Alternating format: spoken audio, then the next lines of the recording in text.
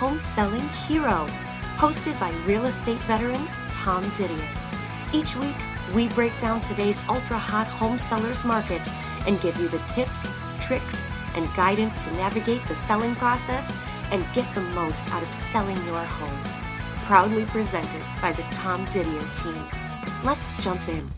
Greetings and moyen, everybody. Welcome back to the Home Selling Hero podcast. I am your host, Tom Didier with RE/MAX Real Estate, and that handsome gentleman in the other window, his name is Jeff Hoffman. He is my first commercial guest. Most of my listeners are used to listening to tips and tricks about residential real estate, so Hoff, you are the first person on my show that is going to wow us with commercial real estate information. My listeners are used to me saying that commercial real estate is a whole different ballgame, which I think you'll probably agree it is. So we'll talk about the differences. But Jeff, why don't you go ahead and just take 2 minutes to introduce to yourself and my listeners who you are. I appreciate you welcoming me on here, Tom. And I've been in commercial real estate for now completing my 22nd year. I started right out of college, UW-Whitewater. How I got an intro was an interesting story. So when I was a sophomore in college, between my sophomore and junior year, my parents were in the process of selling their home. So the realtor they hired at the time, let's just say, and it wasn't you, Tom, or anybody part of your team, the person they hired at that time drove the nicest car, dressed the nicest, and put on the best dog and pony show, and that's who they hired, and proceeded to have a very, very poor transaction for several months. It took much longer than they thought, didn't perform to where they had presented that, and so we're a traditional blue-collar family. It was very stressful for them. They bought the house they wanted to go to without having sold their house. I was in school, a very, very stressful time. So I knew I wanted to get into business at Whitewater, didn't know what, so I signed up for the Intro to Commercial Real Estate class. And the professor was an active office leasing professional in the city of Madison. Mm-hmm. And the moment I walked into that class, and he just at the time it was a blackboard, I'd go up, he'd just walking through a deal he was negotiating, and I just latched onto that right away. So I grasped it, got it, was very fascinated. I didn't necessarily want to get into the residential side. I'm much more of a non-emotional, the facts are the facts, and I just like the dealing with and talking to business owners who kind of come at it from the same mindset. So I went through the track of a business finance degree with an emphasis in real estate. And I was very fortunate. My last semester in college, I was able to pick up an internship with a local boutique firm in Waukesha County, Judson and Associates. And I go back to Whitewater and teach at least once a semester to the real estate classes. Was very big in what our professor did as well. He bring in people that actively were engaged in commercial real estate, whether development, lending, brokers, talk about the career. So I like to give back that way. But I joke to the kids, I graduated on a Saturday. I was extremely hungover on a Sunday, and I started full-time on a Monday, and the rest was history. From day one, I just loved what I did. So I was with the Judson family for 14 years and had an opportunity to lead the industrial practice at Cushman Wakefield Berkey, which I'm coming up on my 8-year anniversary here in January. We built a pretty impressive team. So our Cushman Wakefield Berkey, we're 101 years old now. We cover all the commercial real estate food groups, office, retail, medical office, land development, and industrial. My team only focuses on industrial, and then with industrial, we do a lot on the land side. But again, it's going to be for industrial development, not general purpose. So I'll come up for air there and let you ask some questions. Well, it's a good summary, and you hit on a couple of things. So you mentioned like all the little, I didn't write them down, but in the commercial business, there's so many different sectors. Restaurant people are restaurant people, retail. You're on the industrial side, and have you been doing that? You have a little bit of everything, or have you always done just industrial? When I started in the business, Judson's were more of a boutique firm, and with boutique firms, you really are more of a generalist. Yeah. However, the Judson's were focused predominantly on industrial. But as I was building my business, let's just say 70% of it was on the industrial side. And then I'd get involved in an office deal, a retail deal. You meet people, you get an introduction. And you certainly have the capabilities and the resources to do those deals. What I found, though, as I grew with the business, I was really attracted to industrial. And just with more and more opportunities, if you really align well with a certain asset class, becoming a specialist is really the way to go in our business. It's kind of what I tell when we hire new recruits into our office. We always suggest, hey, take a good 6 to 12 months to observe different practice groups within the office, and then try to figure out what you're really passionate about, and you want to become a subject matter expert in that particular industry vertical. And which I think at the end of the day, with some of the clientele we deal with, are going to be more institutional in nature. They're dealing with portfolios of, one of our biggest clients has 500 million square feet of industrial space across the United States. They know when they're talking to an industry vertical specialist versus just a generalist. I mean, I don't have a Harvard degree, so I can only process so much at one time. And again, with the clientele, they can tell when they're dealing with a specialist that knows a vertical better than anybody versus a generalist that's trying to piece together all the different types of intricacies of a different submarket, different asset class.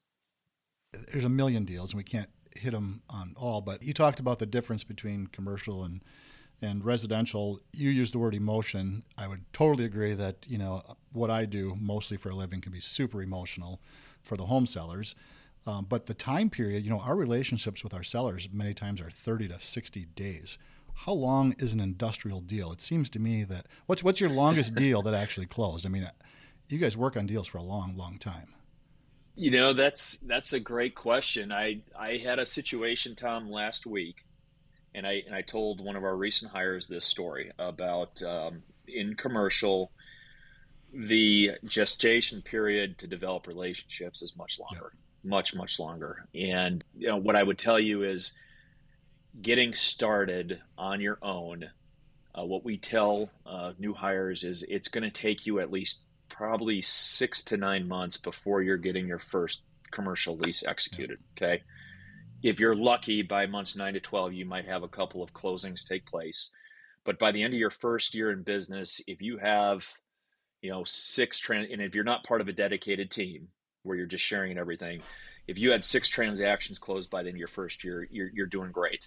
We usually say by year 3, there should be kind of that hockey stick growth curve, and between year 3 to 5, you start taking off, and by that time frame, you should be doing 20 to 30 transactions, say between your 3rd and 5th year, and that should be pretty consistent thereafter. And if you're not hitting those numbers, it's going to be pretty hard to survive on your own if you're not part of a greater team doing more of the transaction management. But going back to the story, I told one of our younger professionals, I was leasing a building for a gentleman back in 2005. Did a great job for him. He remembered me, liked what I did for him. He ends up owning several hundred acres in an area that we're interested in, and just timing in life worked out. He had a lease burning off on it. And we had a great meeting last week to talk about the opportunity. And he said, I always remembered the service you provided for me. You were straight, you were to the point, and you did exactly what you said you were going to do. And so here I am, 15 years later, we're working with him potentially on the assignment because he remembered that. So said it's not necessarily the deals that you push your clients into, but it's the deals that you may tell your client not to do, or your future client not to do, that they come out and give you a little bit more respect. And again, that's where I think you can differentiate yourself in the business is, listen, I'm a sales agent. We get paid by getting deals done, but at the end of the day, you need to develop longstanding relationships, and you got to build that trust with people. So after 15 years, you obviously still came top of mind when this guy needed another commercial agent. So that just shows that if you do treat a customer well, and you do it right, and you do it professionally, and you made an impact on him because he found you again. But what about the actual length of each transaction? What would you say on a sale or a lease? Because you do, if I understand correctly, your deals are industrial leases and industrial sales, correct? Correct. A traditional so what we would tell people from start to finish, let's just say we onboard XYZ company today saying, hey, we have a need for 20,000 square feet of space. In a normally functioning market where there's available inventory, especially on the purchase side, that transaction is going to take, you're going to be touring for about 30 to 60 days, just to see the market, understand the market. You'll start negotiating letters of intent or an offer to purchase. That's usually going to be a 3 to 4 week period. And then your traditional diligence period of where you're doing your inspections, lining up financing, getting municipal approvals, that's anywhere between 60 to 90 days. So start to finish, it's a 6 to 9 month process. It's 3 times the length. And obviously that's depends on the market you're in too, right? I mean, right now, residential real estate, we list a house, if we properly price it, we should go under contract within a couple of weeks, and then we're closing 45 days after that. So you're about 3 times the length of time it takes. And is that true for both leasing and purchasing industrial buildings? Yeah, and I think the big differentiator would be dealing with more of a smaller businesses that is led by an owner-operator. So the president, CEO of the company is also the owner of the company who has the authority to make decisions, right? So it's, all right, my business, I have 20 employees, I want to go buy the 20,000 square foot building. I make the decision, I deal with the bank. Right. They can move very quickly. When we're dealing with larger companies, manufacturing operations in particular, and this is educating our clients, our landlord and developer clients, and also the sellers. Manufacturers by nature, you're dealing with machines, you're dealing with process lines, you're dealing with multiple different departments.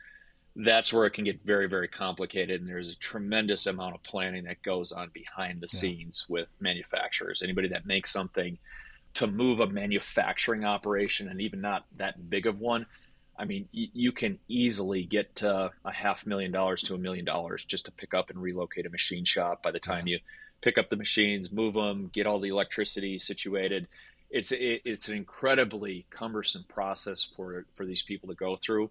And so what we always joke with manufacturers is, and with why landlords want to own manufacturing buildings, is the only time they need to move is when they're completely out of space or if they're closing their doors. Right. So it's one of the two. If it's business as usual, you're typically not going to lose them as a tenant because, again, it's just so disruptive to move that kind of operation.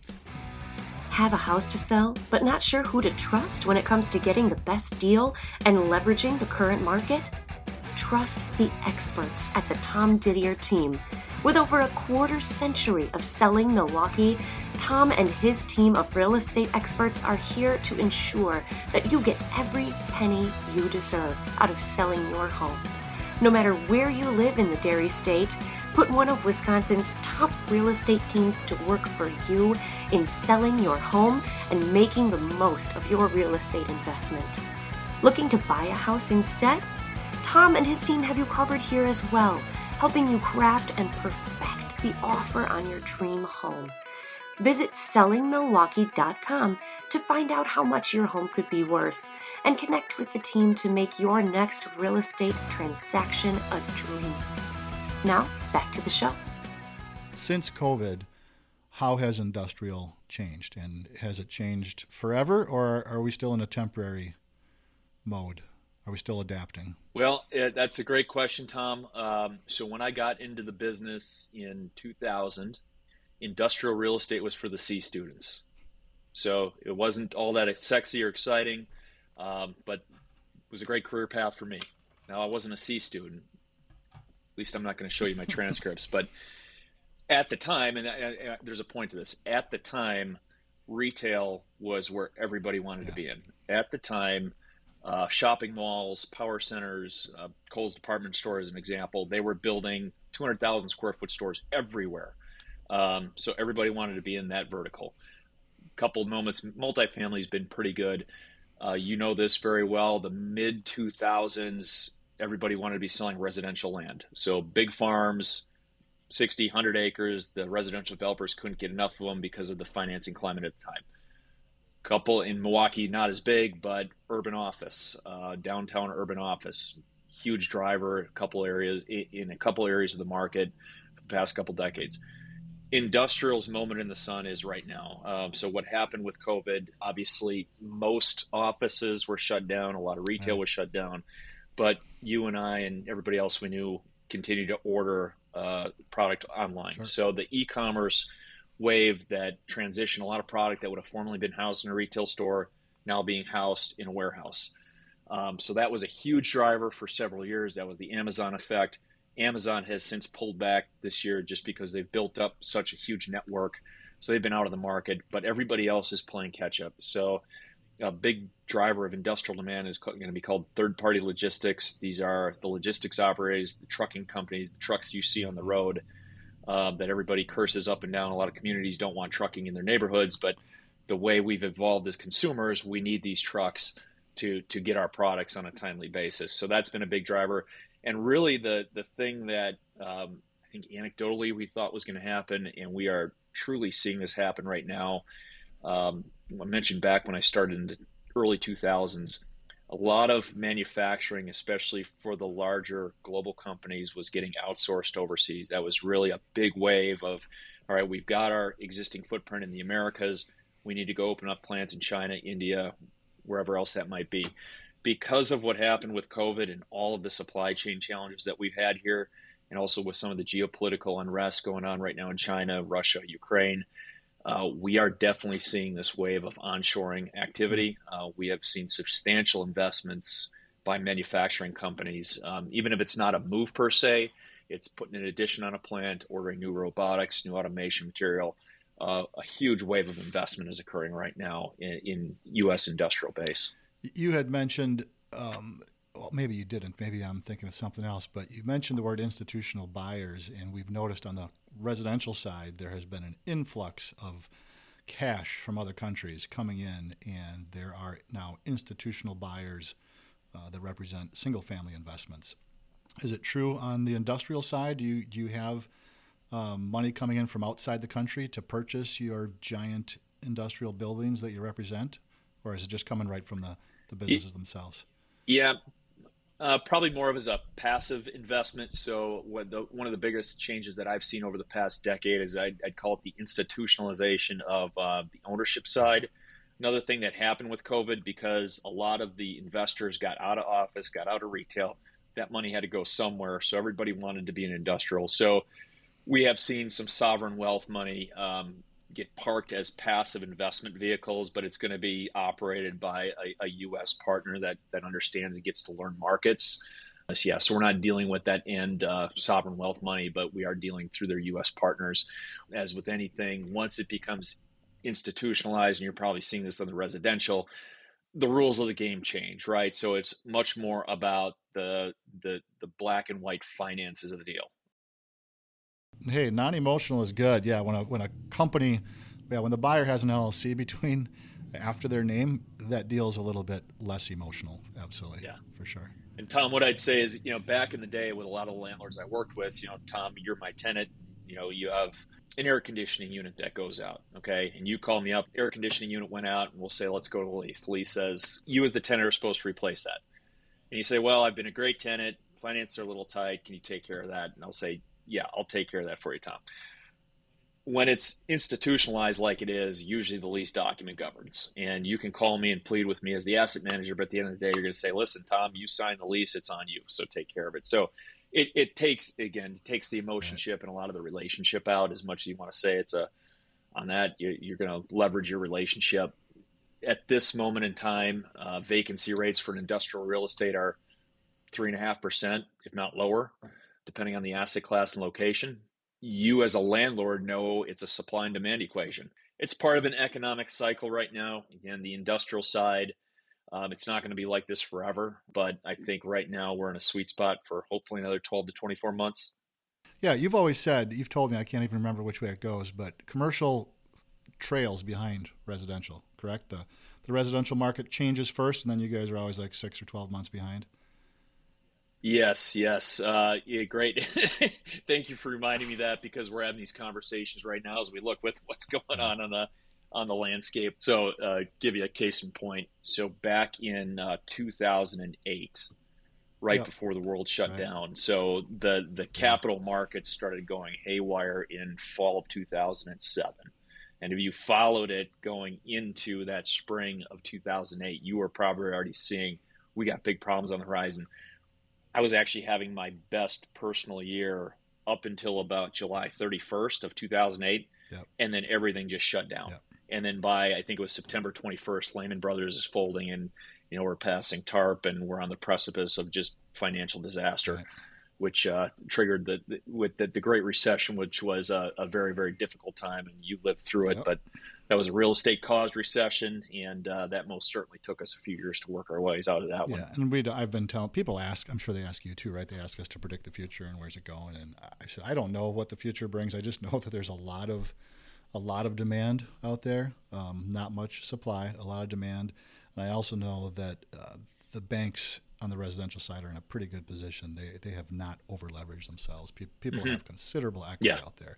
So ever since Dodd-Frank, which there's a lot of bad stuff that came from it, but some of the lending practices on my side that I've seen have been they've protected people. So, and the banks themselves too. So I have no idea. There could be a correction, a slowdown, incline, decline, but there's still a lot of demand out there for housing. We're short on housing units, period.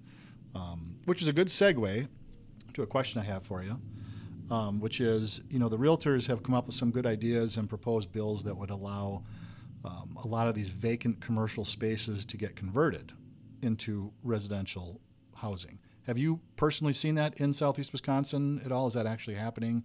Any examples you can point to?